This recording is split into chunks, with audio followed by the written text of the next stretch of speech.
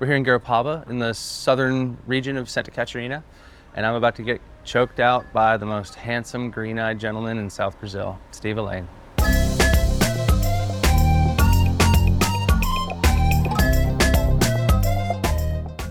Hello, and welcome back to the final episode of No Contest Off Tour podcast, where we take you behind the scenes to the New Stab and Red Bull Media House series. I'm Tyler Brewer from the Swell Season Surf podcast, and we are again joined by the director and show host, Ashton Goggins. So this is the final one that we're going to be doing for this series, for this season. This has been quite a journey, Ashton. Thank you for being my Anthony Bourdain of surfing here.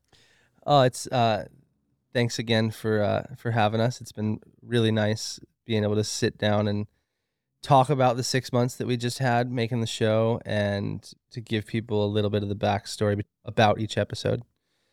For our last episode, we went to my favorite place on the earth, I think. We were in Brazil, specifically South Brazil, the state of Santa Catarina. Brazil is an enormous country, and I feel like that's a platitude and it should be an obvious statement, but a lot of people have this preconceived notion that Brazil is one thing, which would be like assuming that America is one thing and not a multitude of states. And the south of Brazil is known as being the sort of beating heart of Brazilian surfing. It's where the industry has been based for decades. It's where countless of its top surfers have come from. It's where a ton of the best surfers have moved to live for various reasons over the past 15, 20 years. And it's one of the most consistent places on the planet as far as high-performance waves go. We were there to meet up with Matheus Herdy in Florianopolis, which is the capital of Santa Catarina. They call it the Island of Magic, and it's exactly what it sounds like. It's this beautiful island city that is pretty much hemmed on all corners by little nook and cranny little beach breaks and setups for waves regardless of what direction the wind is. There's always somewhere with, at the very least, side or offshore winds.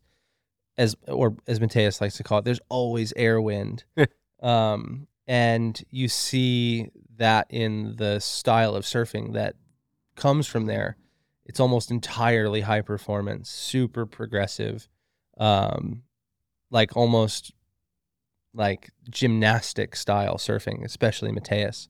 And we were able to spend 2 weeks driving the entire 600-kilometer long coastline from north to south of Santa Catarina, from Paraná, where there's a wave called Machinhos, goes all the way south to Praia Vila and Garopaba. Praia Vila is where, like, sort of where surfing first started. It's where the CT used to go back in the Andy Kelly days. Yes. Where Nathan Hedge beat Andy to win Kelly his 8th world title? Seventh world title. Seventh world title, yeah.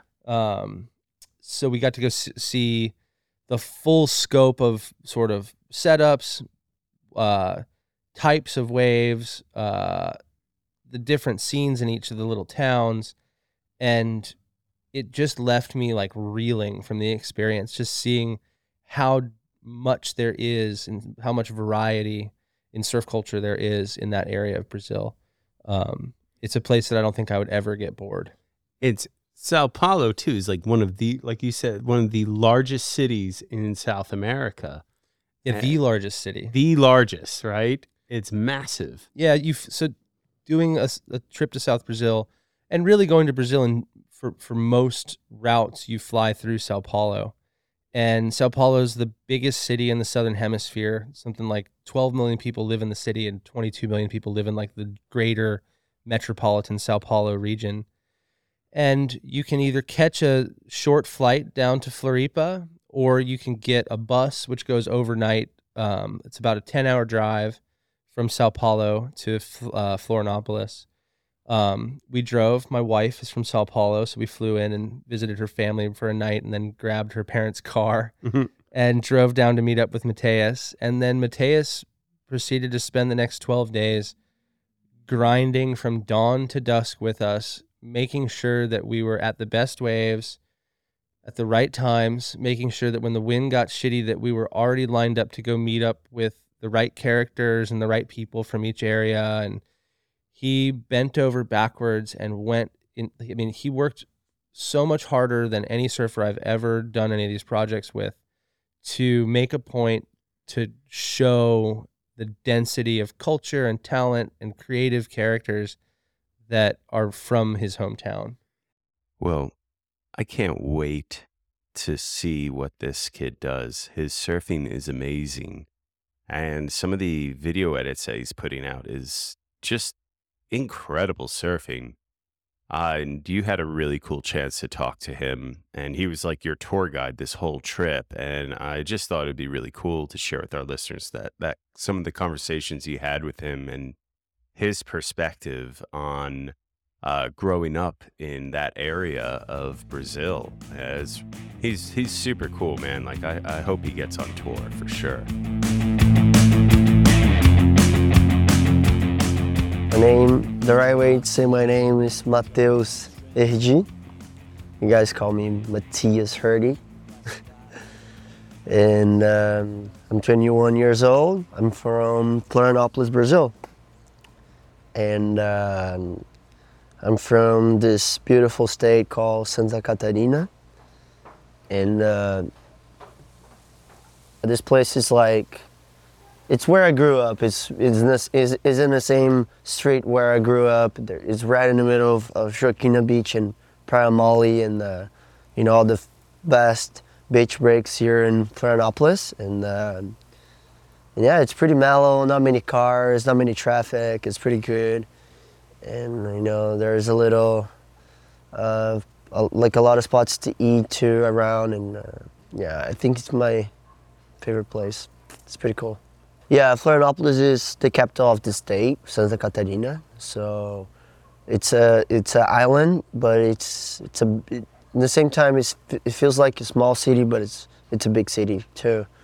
We have a mountain that separates the beaches and all this zone that feels like a small city, and then the other side is downtown. It's like all the malls, all the buildings and everything. So it's a very overall really good place to be, because you have airports, you have malls and movies and all these big city things, and in the other side of the mountain there's beach and waterfalls and good restaurants. All this place is very unique. Yeah, the good thing about the coastline here in Santa Catarina, we have all kinds of swells. We have south swells, northeast swells, east swells, southeast swells. We don't have west swells because it's like offshore pretty much everywhere. But the good thing is a coastline with so many variation of winds and waves. We have big waves, we have small waves, we have barrels, turns, long waves, lefts, rights. It's like I don't know. I'm kind of guilty to say it, but it's, I don't know. Being a surfer here, if you really wanted to look for good waves, you can find good waves almost every day. You just have to get your car and go find it. In the last 10 days, I drove the whole coastline of Santa Catarina. And yeah, it's pretty cool. I don't know. In being honest, it's not the first time that I did it. Sometimes I do this too. I see the forecast and I know where it's gonna be, and it's just the way I work. I think I take very seriously. Being here and like I'll feel bad if I'm at home and I know there's a place an hour away that it's pumping and I'm here because I'm lazy or whatever. So I feel like I don't know, I'll be missing if I'm not there in a good swell or anything. So it's not that far. If you drive north, it's only an hour away. If you drive south, it's only an hour away. So I don't know. It's for me, it just makes way more sense to go than not go. So the first zone that we went is the north of Santa Catarina. It's a place that it's called Itajaí, and it's like two cities, Itajaí and Balneário. They're both good, nice cities, and they share a couple of the beaches. So in the same day, I think we were surfing in Balneário, and then we were surfing in Itajaí, like because it's the same beach it isn't right in between those two cities. And yeah, it's a really good place. I think the only problem there, we need a little bit of swell to go there, but it's always really punchy. Always there's barrels, there's rights and lefts. Now we have Peterson Crescento, who used to be on tour. He's living there. He's not from there originally, but he's been living there for a couple years now. And you know, it's only an hour away. I always go there and surf with him. And we have one of the famous surfers from Santa Catarina called William Cardoso, and he's from there originally. And he was there ripping that day. And yeah, he was the guy who gave me a hard time during the QS. But he was such a master, you know, in the QS, and helped me out in a lot of things. So, so we have those two there, and you know, originally Neco Padarats is from there as well.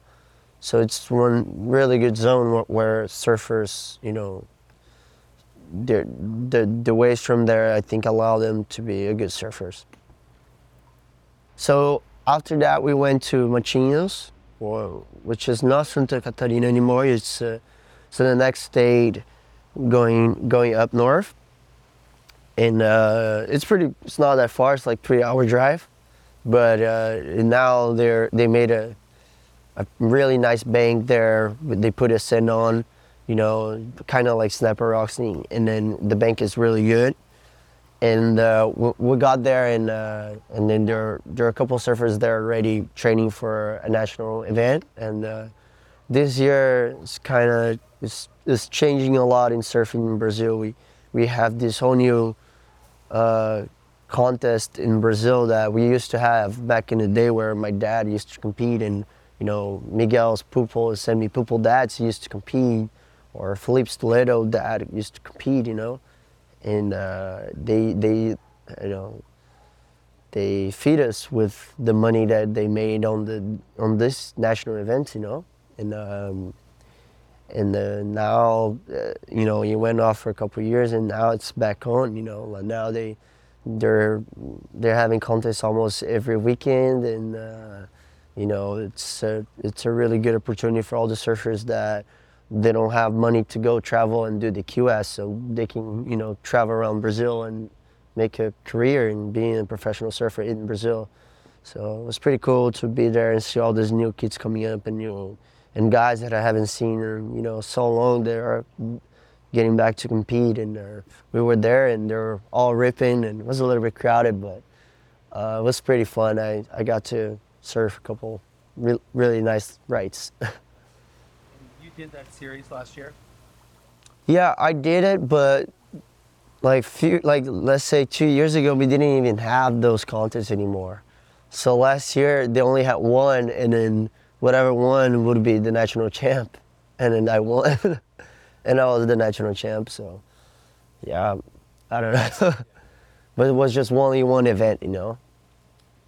I think the whole thing about Brazilians being together started way back in the day, when my uncle used to compete, you know. He told me a lot of stories that would happen back in those days, and imagine it was a California-Australia tour, you know, and the outsiders was pretty much all the Brazilians and whatever, you know, Europeans or Brazilians, and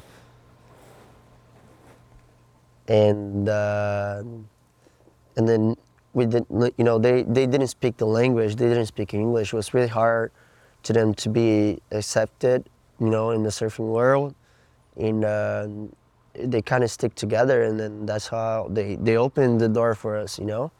And my uncle told me so many stories about those eras, and I don't know, I think we didn't have pro juniors events here in Brazil when I was 14 or 13 or 14. I was already done with amateur events. I didn't really want to stay in the amateur events because, you know, like not being cocky or anything, but I was already winning all of them. I didn't really, like not just me, but Semi Pupo too, you know, we were both like we want something more because there's no pro juniors and the amateur just didn't feel right to be on the amateur events, right, you know?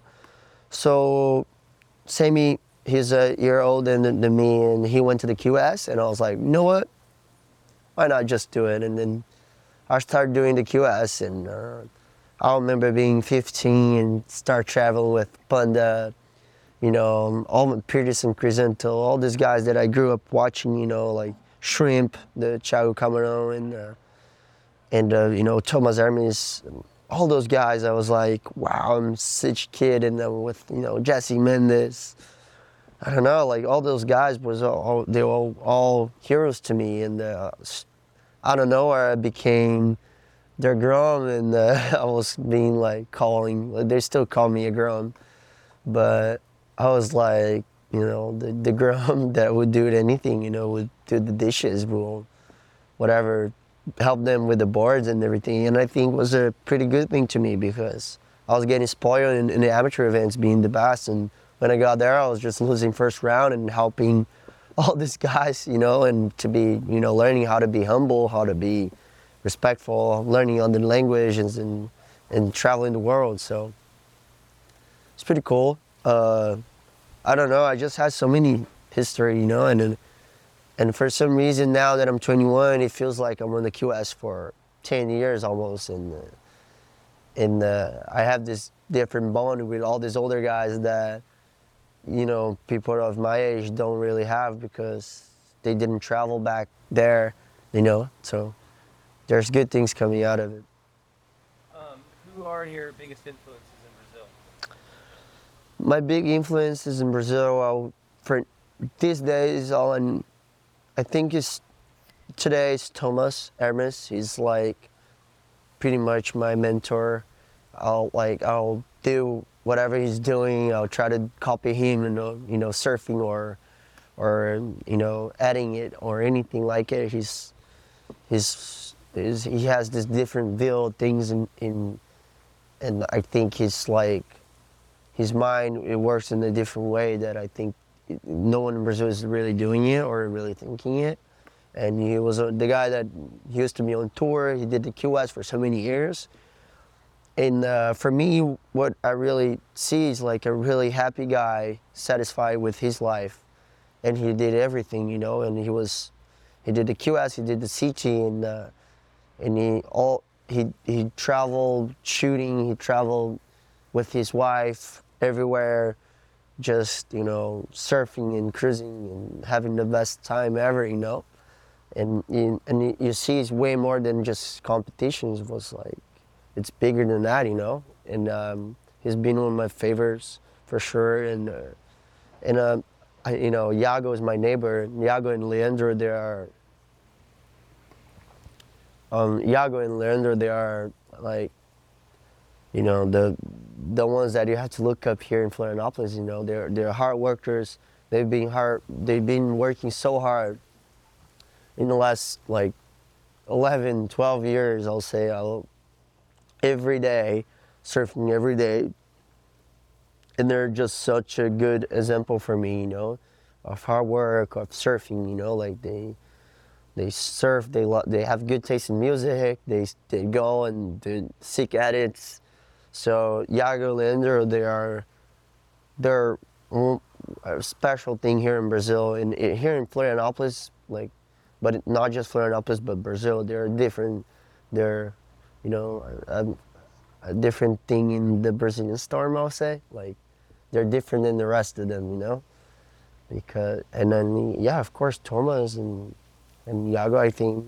Can you talk about your relationship with that balance of the pressure in Brazil to be a CT surfer and you wanting to make video parts and be, you know, Taj Burrow and Andy Irons instead of Adriano?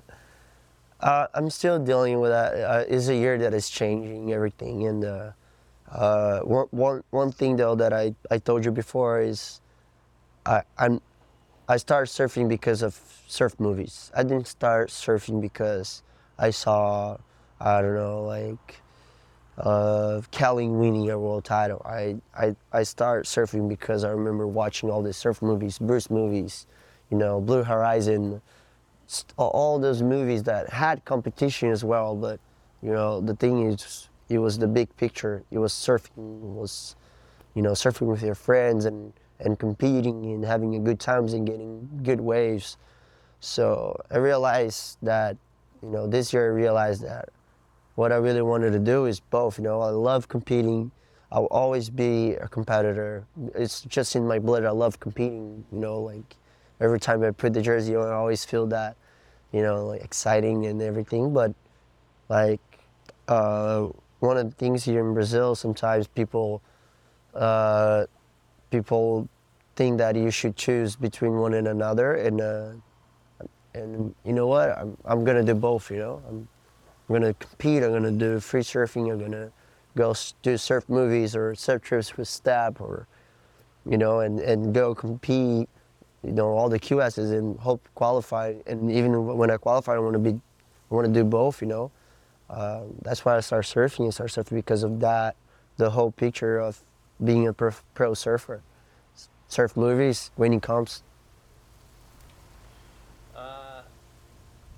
Yeah, so my family, all my uncles and my dad surfed. I had an uncle that used to be on tour, Guilherme Regin. My dad used to compete the QS. It's pretty cool too. Like my dad used to compete the QS just like me. We went to the same spots in different areas, and then I don't know. It's different. No, it feels way more like it's supposed to be, kind of. It's not like it feels way more normal to be a professional surfer than, let's say, someone who never had a history of surfing in his family, you know. So it's a different feeling, I guess. It just feels super normal to be in, you know. And it's just I don't know, everything where I grew up here and I went to school, and I used to go to school with Laura, her dad is Teco Padarats, and Teco and my dad used to compete together, and I used to went to school as well with Nekos Padarats' son, Nicholas, which was one of my best friends, and I used to go school with you know, Iago's cousin, and Iago used to go to the same school where I did. So like, everything always felt so normal, like the surfing world here in Florianopolis since I was young, going to school till now that I'm competing, and I have, you know, guys that used to compete against my uncle. You know, so I don't know. It's weird, but it's a good weird. You know, it's like wow, that's sick. Can you explain the sort of Magic Island thing about Florianopolis and like all the people that are from here and why it's so like rich with talent? The Magic Island, and I don't know. I think it's pretty cool. I told you before. I remember growing up and and hearing these stories in schools, or older people tell stories about werewolves and witches, you know, and we went to the witch's pussy yesterday. So, but you can, like, you see there's like rocks that are really, they call witches pussy, and they you know, they have all these things about witches and werewolves and dragons and all this stuff, you know, like. Yeah. And growing up here, it was pretty nice to hear all these stories of old people telling you the stories, and and I'm not gonna lie, it's a place that if you don't know how to use it, if you're really just enjoying and going out, because you know there's a lot of parties here, and a lot of really beautiful girls, so we had a lot of really good talents, and a lot of my friends too, they got lost in drugs and going out every day. It's like it's a danger place for a poor mind. But if you know what you want, it's the best place to be. If you really want to be a pro surfer, if you really want to grow and always learn, this is the place that will provide the best waves, lefts, rights, turns, air winds for everywhere, barrels. So, and it's all here, pretty close. So it's a magic island, and you have to really, if you know what you're looking for, you find it. Let the sun warm your soul in the light. Now, Matheus comes from a bit of surf royalty, no? Like his uncle, Guilherme Hardy, was on tour, the CT, for quite a number of years. A really good goofy footer as well. And I believe he even finaled in Fiji at one point. And his father, too, is also a really well-established surfer, correct? Yeah, his dad, Alex, they're all part of this generation of surfers, which include Miggy Pupo's dad, Leandro Dora, Felipe Toledo's dad, all these surfers that were a part of this period of time where Brazil had this really thriving culture of national professional events. They had a national tour. You could be, a fully fledged professional surfer just surfing contests in Brazil. And that environment created that first generation of Brazilian surfers that made it to the championship tour. The sons of those guys have been the Brazilian Storm. Yeah. And to see the relationship that they have, to see how proud that generation is of this young crew of Brazilians, it gives you a new appreciation for how much has gone into this period of Brazilian domination, because a lot of people have this sense that it just came out of nowhere. Like it just happened. And I was like, well, not really. There's like, it's been building like through. It was it was a first tropical depression, and then it turned into a tropical storm. Yeah. And it's almost a full-blown hurricane now. And it's very easy to understand why Brazil produces so many talented surfers and skateboarders and athletes. It is the most communal scene that I've ever been around. It's the most supportive scene that I've ever been around. The surfers on tour, the surfers on the qualifying series, the surfers that just work on creative projects, they all look out for each other. They support each other. They show up for each other's heats. They back each other on social media. They do everything they can to show each other support, which is something that they learned from Matheus's dad's generation, that you're way stronger together. You're already 1 million miles from home. You might as well like latch onto each other for what it's worth. And I think that the results are impossible to ignore. You see the performance level that the Brazilians bring to every event and how radical their support teams are spread amongst the entire group. It's impossible for the Australians and the Americans not to see that and wish that they had that type of camaraderie and support. And talking to those guys, for them, that's really what has made being on tour special, is having those relationships and sharing those experiences with each other that they'll be able to talk about with their kids, I mean, like, it kind of also starts, like, that region, particularly with Flavio Patarats and Neco Patarats. Like, Flavio Patarats and Fabio Gouveia were the first Brazilians really to make the top 30 on tour, and further, of course, top 16. And Flavio is from Florianópolis originally, and it can't help but see that influence on everything. No, 100%. The surf culture in that area is very much a product of that generation, of that late 80s skate and surf sort of infused radical like culture of Flavio, Neko, and then you look to like Andre Barros, Pedro Barros' dad, who's another big part of the surf and skate scene. And more than a lot of places, the surf and skate scene has been intertwined in that area since, you know, the very first early days of both those cultures there. And to see what they have going on now was humbling. To see, Mateus took us to go meet up with Pedro Barros at the original Layback Park. Pedro started a brand called Layback a few years ago that does beer and coffee that's all built around building skate parks around Brazil and sponsoring surf contests so that he can put something back into the culture that gave him his livelihood. And more than I've seen really anywhere else, they have this sense of a responsibility to give back to the generations that are coming up behind them, no matter what position they're in their career. Even Mateus seems like someone who's very interested in helping the younger generation of kids that are coming up behind him to get where he is. And that sense of community feels very like special and unique to that area.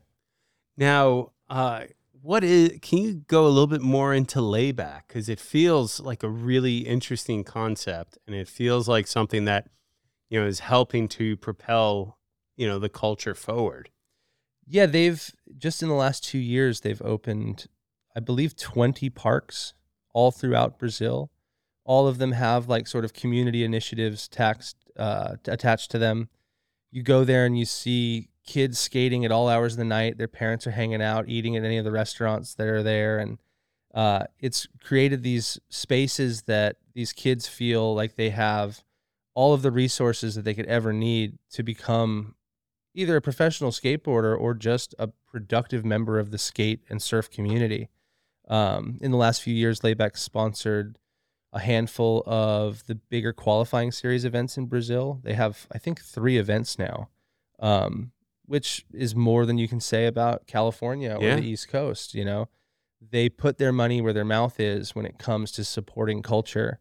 And you see that return on their investment in how flourishing the brand is, how well they're received for all their events, and how much people seem to want to get involved with what they're doing. It's really like just caught fire in the last few years. And it's a blueprint for what I don't want to say philanthropic, but a generous, like public facing business can do as a service to their community. Well, Mateus does a really good job of articulating just how important Pedro is to this community here.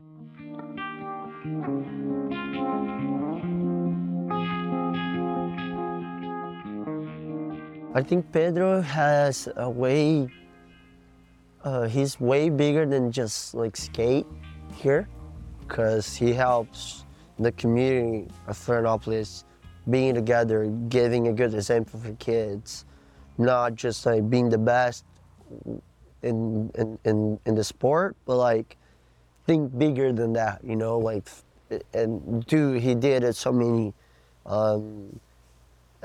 like skates park or new brands and new things, surf parks, yeah, so many things he did is way bigger than just skating, and that's why he's one of the best.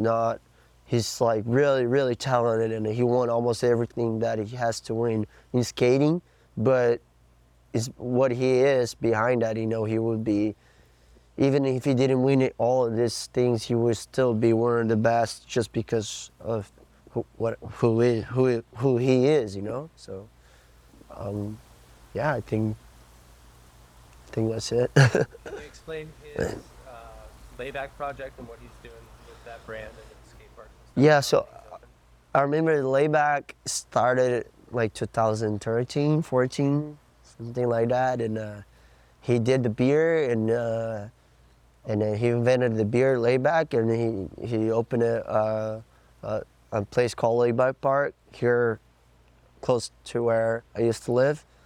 And we all used to went there, like eat or hang out and like parties and all this stuff. And the things just started like growing, you know, and this brand started growing and growing, getting bigger. Now there's like 3 or 4 layback parks in Florianopolis, and he did so many skate events with the, you know, sponsoring the events with the layback. And now it's like with all these athletes from skate and surfing, and he already did 3 QSs for us here in Florianopolis and in Rio as well. So it's like, it's crazy. He's not just doing it for skating, he's doing it for surfing as well. And I think if you ask him why layback, I think it's like, it's a thing that you can do is in surfing and skating, you know. You can do layback in both, and then he's giving everything back for the community, you know, like skating and surfing. And it's sick. It's like he's doing 3 QSs, you know, these days. I feel the light and I see. So, getting into the waves, what were you surprised most about in terms of surf quality there? So I'd spent a bit of time in Rio and up in Saquarema, and you know, people have this idea that it's just all backwash and beach breaks and the occasional novelty slab, and also that it's like blistering hot all the time. And we were there in the winter. The southern part of Brazil gets proper cold, like central and northern California cold, and they have all variety of waves. We surfed long right point breaks. We surfed wedgie right slabs. I'm going to say right way too many times in a row. Yeah, it was almost hard to keep track of all the different waves that we surfed. Every day, Mateus had us going to some little nook or cranny that he knew was going to be good on a certain tide or a certain wind. Points, beach breaks, little like half moon rock, little coves with wedges all over them, and any variety of river mouths and sandbar setups that you could imagine. When it comes to Florianopolis, you're dealing with an island that has, you know, at the very least 180 degrees of wind protection. So it's a lot of moving from one spot to the other based on the wind changing, and super consistent. We were there for 2 weeks, and we probably surfed, I would say, good waves 70% of the time. Wow. The one unique thing about that area is there's a 6-week period in late spring, so May and June usually. Their autumn then, I guess. Their autumn, where there is a specific fish that runs through the area called taina, and the indigenous tribes manage the waterways there, and it's forbidden to surf for a month and a half. Wow. From No way. I don't know if it's all of Santa Catarina, but it's a majority of the spots there, and it's a very big point of contention. Supposedly, if you do try and surf, when you get out of the water, they'll chase you and beat you with bamboo sticks. Like old fishermen chasing you down the beach with bamboo sticks to get you out of the water. So we didn't know that when we were first planning the schedule, and we were trying to go down there at that time. And the my filmer and co-editor on my filmer and co-director on the series, Duda Saracura, is from Garopaba and Uruguayana in that zone, and called him, was like, "Hey, I know you guys have this on the schedule, but it's taina season." I was like, "What is taina season?" And he explained it to me, and I couldn't wrap my head around any fish being so important that they wouldn't let people in the water. And the idea is that they think that surfers scare the fish from the area that they're trying to fish, so they don't want them surfing. I thought it was like a really dangerous fish, maybe. No. That you need to stay out of No, the they're water. like for. mullet. They're like netting these things. I don't even know if you can catch them. You got to go net them. They must be really delicious. Delicious. Yeah, I do think that Brazil has some of the most underrated food on the planet. Let's talk about that, because Oh. my vision of it is like a lot of churrascaria, like kind of steak, meat, but also obviously acai bowls. But the South, I imagine, has a different cuisine to maybe the North in Rio. And like, What are some of the differences potentially in some of the areas, and like what is local there that you wouldn't see other parts of Brazil? The Much of the cuisine of Brazil comes from Minas Gerais, which is inland of Sao Paulo, which is another state that's sort of like the food capital of Brazil, and you see that influence all over Santa Catarina. Pão de queijo, like Brazilian cheese bread. Like there's all these sort of staples that everyone seems to eat everywhere they go. Tapioca, which for us is like pudding, but for there, it's almost like a crepe that's made out of tapioca flour Mm. with sweet or savory fillings. Um, Lots of meat. They eat a lot of meat. Lots of meat. The southern range of Brazil is sort of cattle land. It's like Texas or like Montana or something like that. It feels like a little bit like the western part of the United States, and it has a huge. They're called gauchos, and it's like a full cowboy culture that's entirely unique to the borderlands of Brazil, Uruguay, and Argentina, and those areas are famous for meat production, for really specific breeds of hybrid cattle, and for delicious beef. So you see that pretty much everywhere. And then seafood is affordable, super fresh.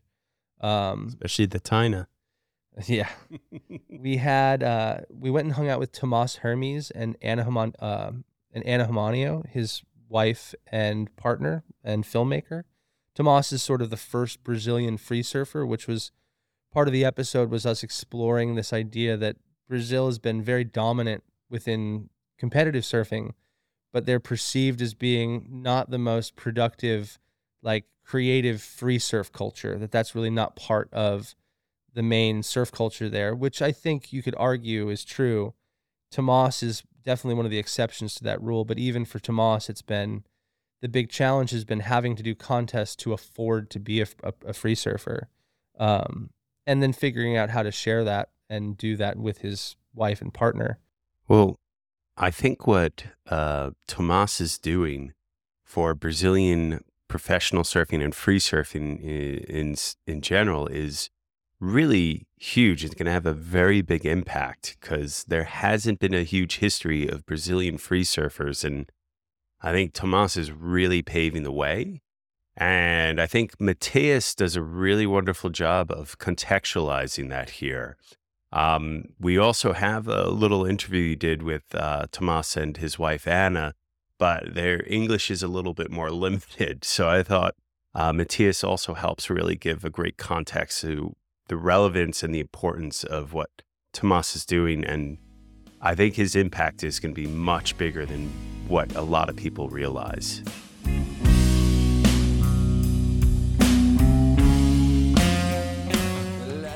What makes Tomas different than the rest of the surfers of his generation? I think that his mindset going like during the process, like he was just really not, I won't say like, oh, he's enjoying the process, but which he really is, but this is just like a cliche thing to say, but he really did. And he got to travel the QS and travel the CT and shooting with his wife and enjoying other things like, I don't know, you will go to waterfalls or whatever it is, to meet the places and really travel and enjoy their time there, where like most of the surfers would just go there, compete, lose first round and leave, go back home, And I think those little things in the end, they really appreciate their time during the QS, during the CT, and they're still doing it. They're still traveling. They're still enjoying their time at home, enjoying their time here when they come here. And I think because they're not that, for them it's not like, oh, if I lose, it's like, it's done, Because of that, I think they're so different. They're not just there because of the competition. They're there because of the comp, because of the place, because of the lifestyle that it is being a pro surfer. Would you consider Tomas like one of the first like Brazilian free surfers too? No, he is the first Brazilian free surfer, I think. Like that Thomas made. He's still doing his life as a free surfer because, you know, when he was on tour, he was just not on tour because he was a pro surfer, or he was not getting paid because he was a pro surfer. He was just pro surfer and a free surfer. He was competing and shooting. He never stopped to be a free surfer. He was always competing and being a free surfer, and I think he was the first one that people don't realize, like he's our first free surfer, you know. Okay, my name is Ana, and we are making films together since, like, real films, like video clips, I think since 2000. Let's see if she has a good memory. I don't know, if maybe She's 2009. really good with the numbers. 2009, 10. 2010? 11, no. It was around 2005. No, 5 I Five. start to film, Yeah. but to make video. To make a real. To make This is the cutest like couple anniversary. yeah. Like No, when start to get serious is around 2010. 10. But I started to 9, film yeah. around 2005 with mini DV camera, like no tripods, filming on my knee, and he started to editing things, and and then we bought some new equipments and getting more serious. Got. Yeah, that was the beginning. By the way, I'm Thomas Hermes. Yeah, I was gonna have you. Yeah. So, would you argue that you're the first like Brazilian free surfer, like in modern times, like in the age that we live in? Would you be considered the first real like guy that was like focused on putting out video clips and that kind of stuff? It is hard to like putting myself in the first one, you know. I think there is a lot of people try to work with the video clips and this stuffs here in Brazil. We know it is really hard because the culture is around the competition. But I think maybe I'm the first guy to do both, you know, competition and like make videos and try to create my website and edit my stuffs and do zines or whatever or art. And like for me it's hours like that. Competition and like free surf is for me came from Brazil. It's all together, you know. Yeah. You were saying that you launched your channel like a couple weeks before Marine Layer. A year maybe. Yeah, probably yeah. What was that era like as a surfer? Because I feel like that was such a like brave new world, you know, of having all of a sudden surfers putting out their clips each week. People don't like before Instagram, you know, it was like such a like there was such like productivity and there was so many surfers doing just that. But I feel like you were the first guy from Brazil to like have a Vimeo account and do the whole like website and you know the way that Dane or Dion Aegis or those guys were, right? Yeah, I probably. It's hard to say like I'm the first one, you know, because you never know what people has been doing like me. Sometimes I'm work like behind this scenes or something like that. Like I have been work by myself, but people don't know you and like don't know what you're doing in your home or something like that. Probably there's some people that we don't know. Yeah. But like I like I said, I think I start to like putting myself in the competition for like or making money or make something like that to believe in like my To support. and believe I can be like a free surfer in the other way, you know. Now you also got to pay respects and pilgrimage to Ricardo dos Santos, correct? And I was hoping you can kind of talk a little bit about that. Yeah, so Ricardo dos Santos was a super talented big wave surfer, and at the time, he was considered probably one of the top 5 best tube riders on the planet. I remember he won the trials at Chopu, and then went on to get 3rd in the event and win the Andy Irons Award in, I think, 2015, maybe. Mm-hmm. And then, you know, he was one of the most promising young stars of the country and universally adored, not just amongst Brazilians, but anyone within that community of surfers that were searching out the heaviest, hollowest, biggest waves that they could find.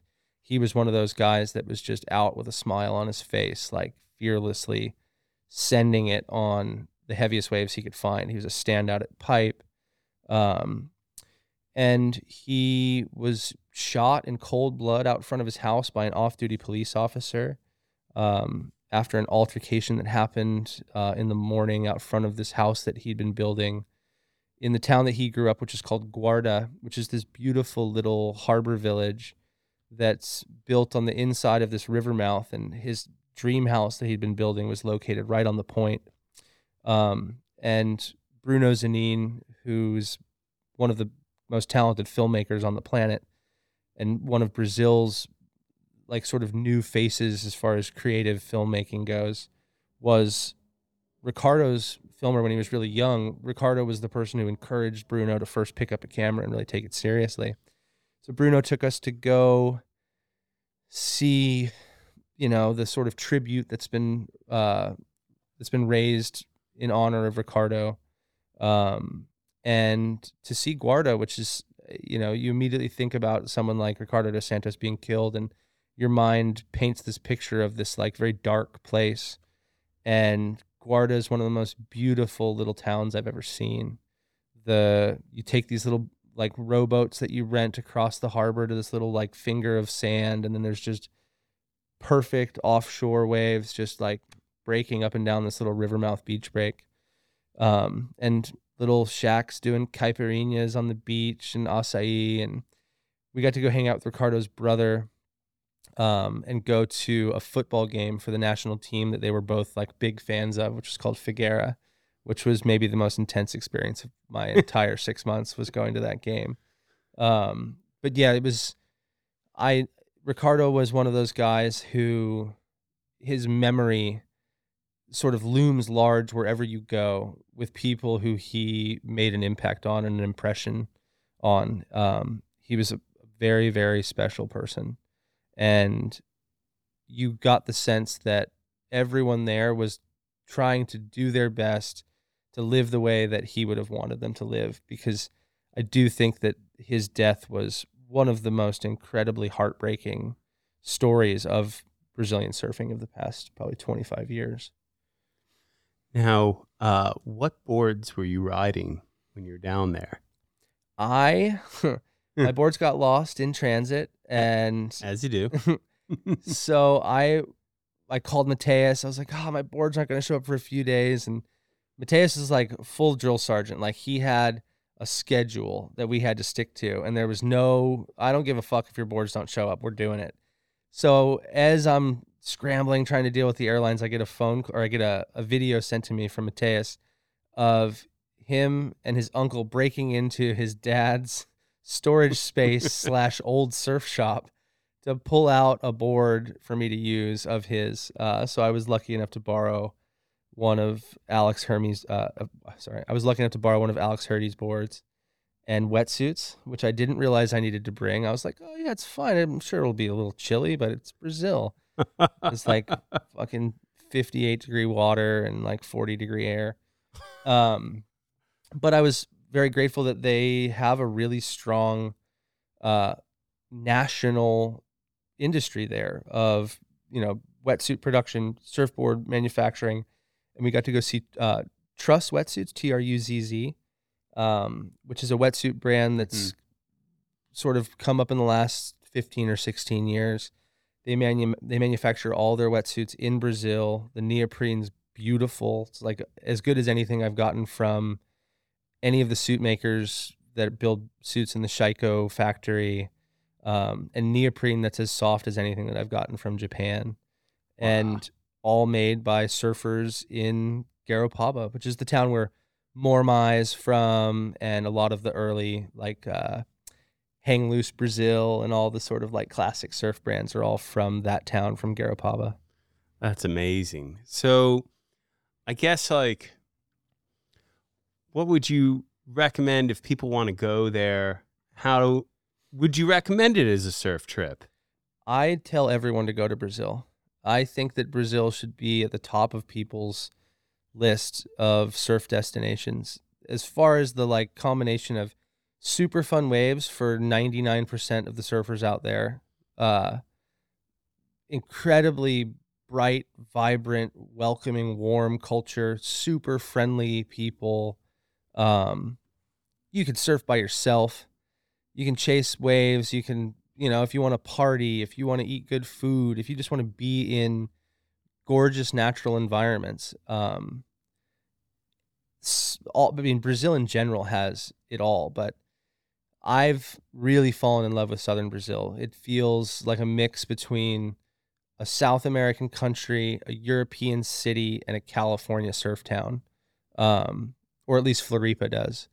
And they just have so much going on that I can't imagine ever getting bored there if I was visiting. Like, I feel like I could have spent 3 months there and still wouldn't have done all the things that I wanted to do. And Mateus had us doing like 16-hour days. No shit.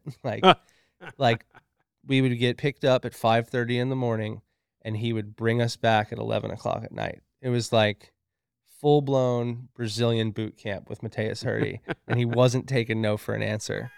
But yeah, if you ever have the opportunity to go to Brazil, take my advice and go. If you're whatever you're looking for is there. I guarantee it. And costs. Let's talk cost, local economy here. What are we expected to shell out if we are going to go down there? If you were to ask most Brazilians, they would say Sao Paulo, Santa Catarina, the south of Brazil, is fairly expensive. If you're coming from a country where you're bringing US or Australian dollars, it is ridiculously cheap. Food, like anything you can imagine, it's probably a third to a quarter of the price for a comparable quality meal, for a comparable quality surfboard or wetsuit. And anything you need there is, as far as I was able to see, significantly cheaper. It's a very affordable surf trip. Accommodations are cheap. There's, you could find a place that's $30 or $40 a night and a little bit dodgy, or you could stay in a luxury accommodation for, a few $100 a night. I'll recommend that if you're going to Florianopolis, you stay at Joaquina Lofts, which is a little homestay and Airbnb right on the street that at the end there's a little like secret beach break that Mateus grew up surfing.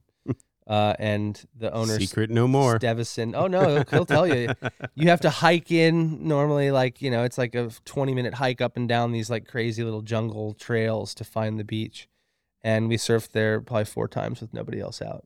Amazing. Walking distance from our house. And then Joaquina Beach is one of the most famous sort of like recreational beaches and surfing beaches in the area. It's like I don't know what you compare it to. It's a very like visited surf spot. You pull up, there's like paid parking and cafes on the beach and surf, rentals and schools, and it's a fully developed little corner of Florianopolis. But yeah, I would fly in, travel as much as you can from north to south, spend as much time as you can in each spot. It's I can't imagine ever getting bored or feeling like I wasn't getting my money's worth in Brazil. Well, we can't discuss Brazilian surfing without talking about Brazilian jiu-jitsu. Both go kind of hand in hand, and both have had major impacts on each other. Particularly like the Hawaiians have really adopted Brazilian jiu-jitsu as their, part of their training for surfing even. And Brazilians obviously have adopted, Hawaiian style of surfing and culture.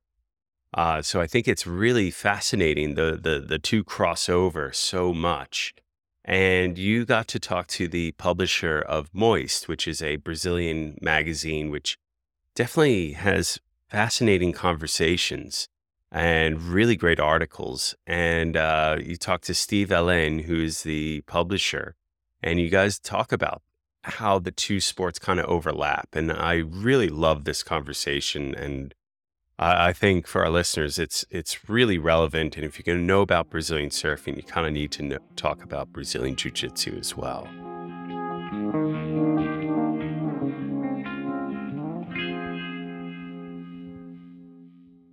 I think probably the biggest international export out of Brazil over the past 2 decades has unarguably been jiu-jitsu.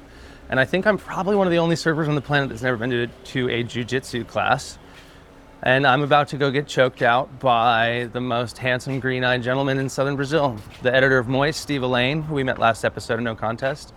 He's been training for years. Look at What's up, bro? So this is it. Do you call it a dojo? What do you call this? The gym? Gym, yeah. It's so much cooler than a dojo. Yeah, dojo is, I don't know. I think some guys call the teacher sensei, or like, some guys still, Yeah. but I don't think you have to. So this is 3 taps. You've been Yeah. training here for a while? Yeah, since I moved to Garopaba, 3 taps. And that's Professor André, yeah. that's like saying uncle, Yeah. right? Yeah, because the 3 taps, it's the best solution for a lot of people. When they say, oh, how do you get out of this position? 3 taps, you give up. That's pretty much all I need to know, right? Yeah, that's all you need to know. So what made you get into jiu-jitsu?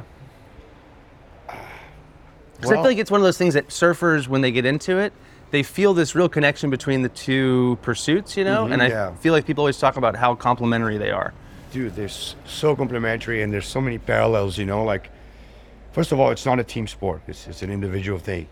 And like surfing, there's this thing where you can't really hide, and sometimes you're on top of the world, and other times it humbles you. Like, you go out and you surf well, and you're thinking, look, I'm the man. The next day, you just, the ocean shows you where, who's the boss. And here's the same thing, like, sometimes you're tapping a lot of people, and you think you're the man, but in the next session, you just get tapped out, and then you put back in your place. So, and there's that thing of, like, when you're in a bad situation, a tense situation, like you're out getting a huge set on the head, you can't run. You have to deal with that, and you have to breathe and be calm, even though you're being choked out. You gotta, so there's a lot of parallels, and I think that's what attracts surfers the most, Yeah.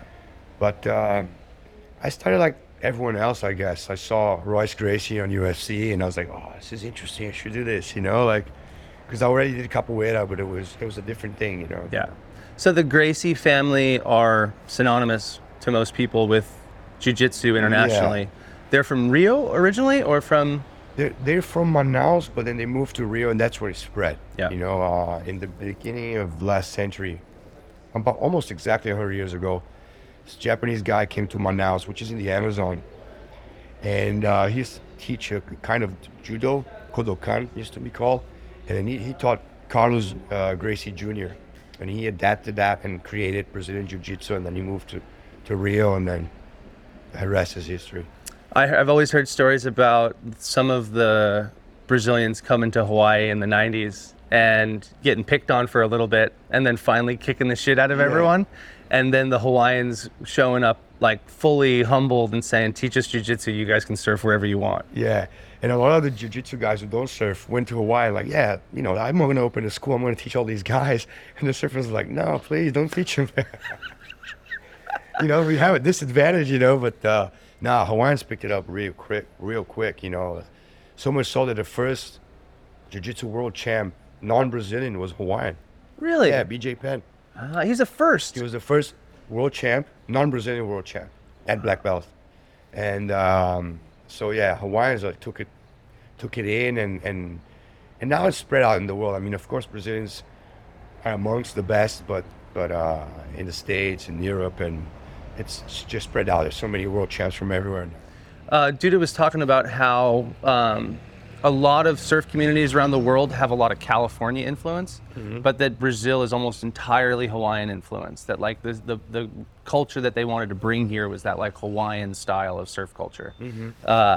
And it's cool to see that like exchange nowadays, 30 years or 40 years later. It's like everyone in Hawaii wants to be a jiu-jitsu black belt and come here to train and like see where it's from, Yeah. The way that Brazilians were going to the North Shore to see, the center of big wave surfing. Yeah, man, it's so amazing because I'll give you an example. Like one of the first times I went to Hawaii, I went to train at Sunset BJJ. JD runs it, and when you go to Hawaii as a young Brazilian, and you kind of, you keep quiet, you don't talk loud, and you kind of, get maintain a low profile. And when I got there, he was like, "Hey everyone, this is Steve. He trains with Fabio Gurgel in São Paulo. Please welcome him." And everyone was so welcoming, Yeah. And even guys that in the water were like super like serious and wouldn't really say hi to you, and they were so welcoming, So I was like, dude, this is cool because it kind of changes the whole dynamic of it, I think a lot of people are probably intimidated to walk into a jiu-jitsu studio. Yeah, I know. But they shouldn't be, right? No, they I shouldn't shouldn't be. You shouldn't be. I was the first time I went in. Yeah. You don't know what to expect. Yeah. And but you shouldn't be intimidated, and you should leave your ego out the door. People keep telling me to read Gracie's book, Breathe. Have you ever read that book? I've read parts of it on a boat trip recently. That's Rickson Gracie's book. Rickson is probably the most famous Gracie, but that's his story, not all of the Gracies. But I think it's a really interesting book to read and to get a feel for it. There's another book called, I think, Carlos Gracie, which is the story of Carlos, the guy who started it all. And it's very long, and it details every single fight he had. People are very granular about jiu-jitsu. Yeah. Like people are obsessed with it. Yeah. But do you feel like it's true though that breath is sort of like the most important thing to think about in jiu-jitsu? Because I feel like people talk about that in surfing nowadays too, like the importance of breath work and trying to figure out how to remain calm in stressful situations through using breath. And for me, I feel like it's like the only fucking safety net that I have in those situations is like, just breathe. Yeah. So breathe and tap. See, I mean, breathe and tap out. Yeah, you have to remember. You can always. Here's what you need to You can remember. always say, "Look, I stop. I don't and want to tap out." continue. I don't want to continue. But you shouldn't be too intimidated. No one's gonna hurt you. It's gonna be fine. Just a little bit. All right, and so there's a uniform. Yeah, there's a gi. You can't just show up in board shorts and a t-shirt. You can, because there's two. How can I say two? Como é que fala modalidade? Disciplines? Two disciplines. There's the gi, the traditional with the kimono, and the no gi. So there's big no gi contests, which is closer to reality because you're not going to be wearing a rope when we're fighting. But it's interesting to train in both, I think, because the gi gives you a lot of you can grab a lot of fabric and it gives you other options. The no gi is quicker because there's nothing to grab onto, so it's more physical, Yeah.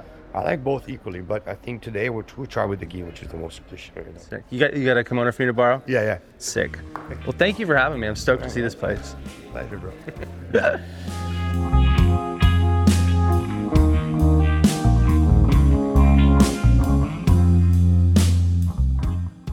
So this is our last episode of the season. Wanted to ask you, what do you think is the common thread amongst all the places that you visited? What are the things that you found that are, that they all kind of have in common? I think that most surf communities want to show visitors what they've built. I think they take a real pride in their area. And when people talk about getting bad vibes, or when they talk about localism or any of these sort of barriers to entry for surfers that are traveling to these areas, I can't help but feel like it's just a matter of not, humbly talking to a local and asking them simple questions and introducing yourself. Because as far as I've seen, wherever I've traveled, as long as you approach a place with openness and the acknowledgement that you are not from there. This is their town and, you know, their spot. I feel like surfers are much quicker in all of those. And let me say something.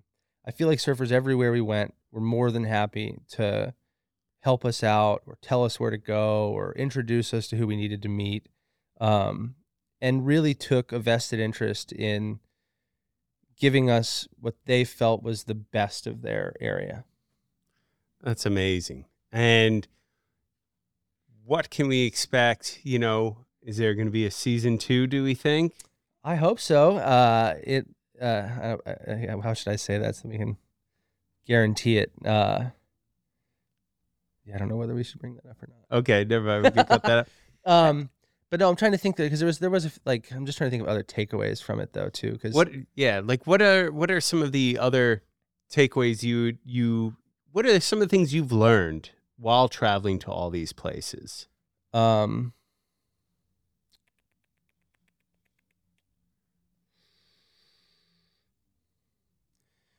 People would much rather have you ask questions about their lives than you tell them how your life differs from their reality.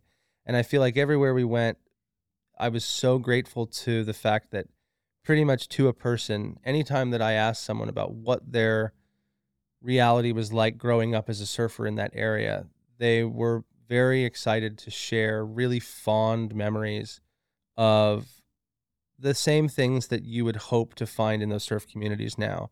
The local guys who took them under wing and helped them sort of find their way, the shop owners that gave them their first opportunity, the little surfer-owned cafe that would, you know, let them eat food when they didn't have any money in their pocket when they were sitting at the beach cold. Like, there's these things that everyone sort of experiences no matter where they grew up as a surfer, that they feel make them who they are.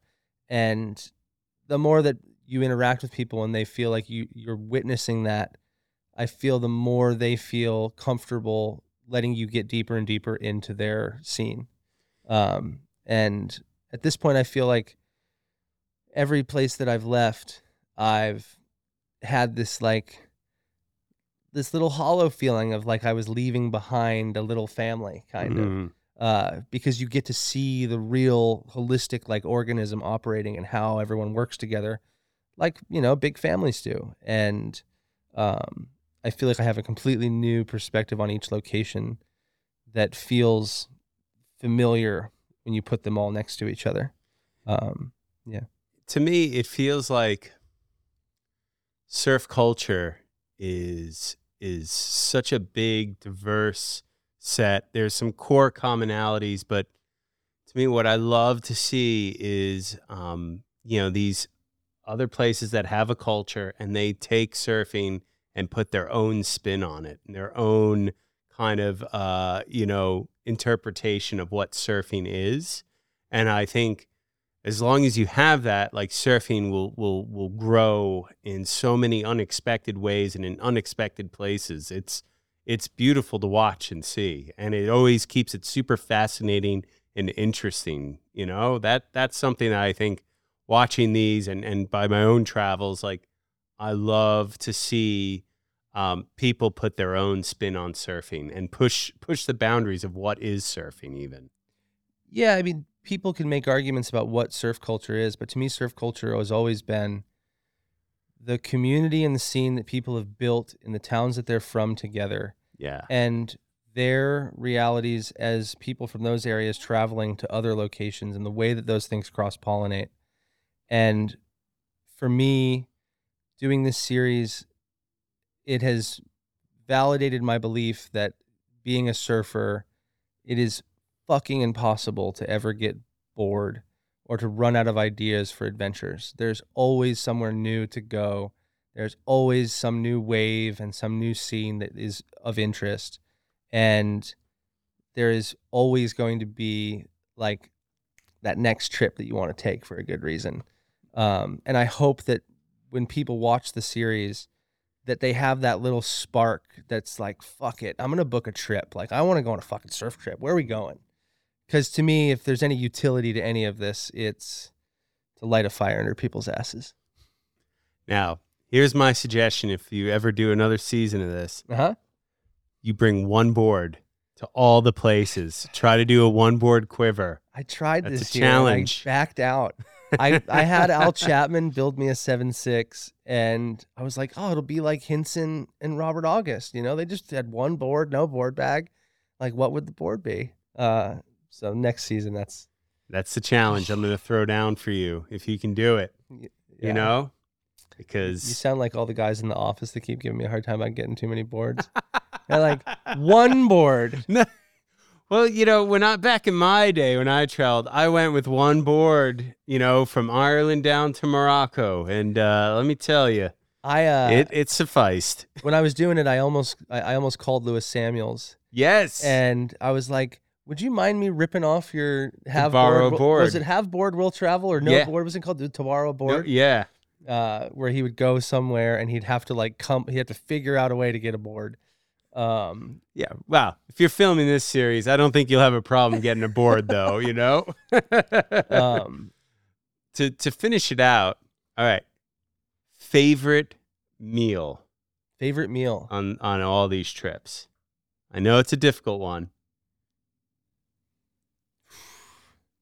It's been a lot of meals. I would wonder what the caloric intake of this season has been. That's something to keep track of Yeah. next season. Fuck, it's personally, it's been a fluctuating scale. My favorite meal for sure was the last barbecue that we did in Brazil.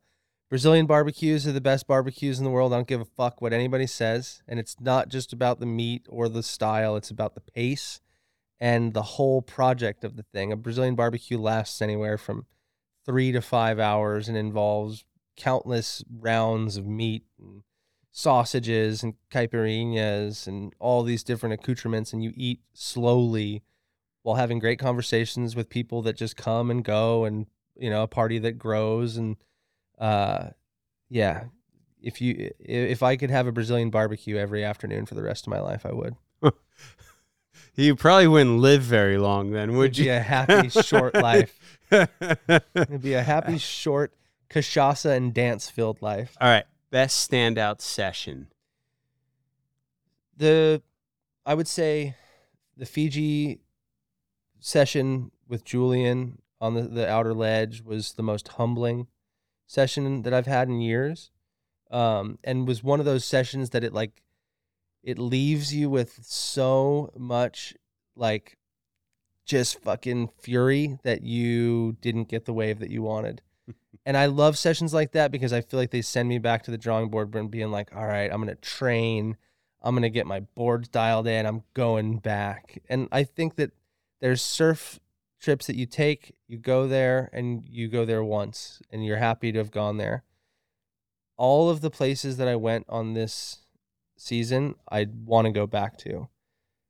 I want to go back to Cloudbreak and get it as good as we got it with the right equipment, with the right mindset, more than just about anything on the planet. I would say that the standout session for me, though, personally, was our last day shooting our last episode in Brazil. Mateus took us to this little island called Lagoinha, which I could name. That's fine. Mateus took us to this We can island. buzz that out and post No, that. no, it's fine. Mateus took us on this little like strike mission to this desolate island called Lagoinha that you either have to hike in for about, I don't know, it's like a 2.5 hour hike or a 45-minute boat ride. And we pulled up and it was all of our friends that we'd sort of, you know, traveled around with for the past 2 weeks throughout Brazil. And just this empty beach of perfect emerald blue, chest to head high offshore wedges, just spitting barrels left and right, nobody around. And the feeling that we had just finished 6 months of shooting this series and we just had to surf, get our shit back in the boat and head home, and we were wrapped. And it was a euphoric feeling. It was a special day. Well, Ashton, thank you for taking us on this journey and giving us a little bit of a deeper dive and a behind-the-scenes look at No Contest Off Tour. And, you know, for all our listeners, again, you can find it on Red Bull TV. And of course, keep tuned to everything that everything's going on. And Ashton, where can our listeners find you if they want to DM you some other recommendations for future venues or places for you to go? Yeah, I feel like people are, for some reason, a little bit tentative to hit me and ask me travel recommendations, but I'm an open book, and I'm happy. The people who I've had the great fortune of becoming friends with at all these areas, I stay in very close contact with all of them. I know what's going on each of the scenes, and feel free to hit me up. Belican Trading Company on Instagram. And how's it feel to be called the Anthony Bourdain of surfing right now? It's it feels like imposter syndrome. I don't know if anyone can fill those critical shoes. Now, it's always been my dream to try. And for everyone else, thank you so much. And you can always find me at Swell Season Surf Radio. That is my podcast. And thank you for listening to all of us. And is there anyone you want to thank before we close out the show? No, yes, there's tons of people I need to thank, actually. The list of people that I would need to thank for the last 6 months of traveling, making this show would be astronomically long. But my wife, Julia, my partner on the project, Duda Serkura, Tom Bird and Beck Luca. Tom's our Australian publisher. Beck's my producer on the series from Stab. And then Anthony Sedgwick and Josh Walker have been hugely helpful and creatively active in the project since day one. And I can't thank them enough for the patience and the vision, watching us sort of put this show together on the road from afar and helping us to sort of shape it and rein it in as we learned how to make a proper travel show with all of the open-endedness that it implies. And I just want to give a quick thanks and shout out to Jason Belsky of Floored Media for being our engineer and tech. And we will hopefully see everyone for another season. And we hope you enjoyed this podcast series. We'll see you in the lineup soon. Go surfing.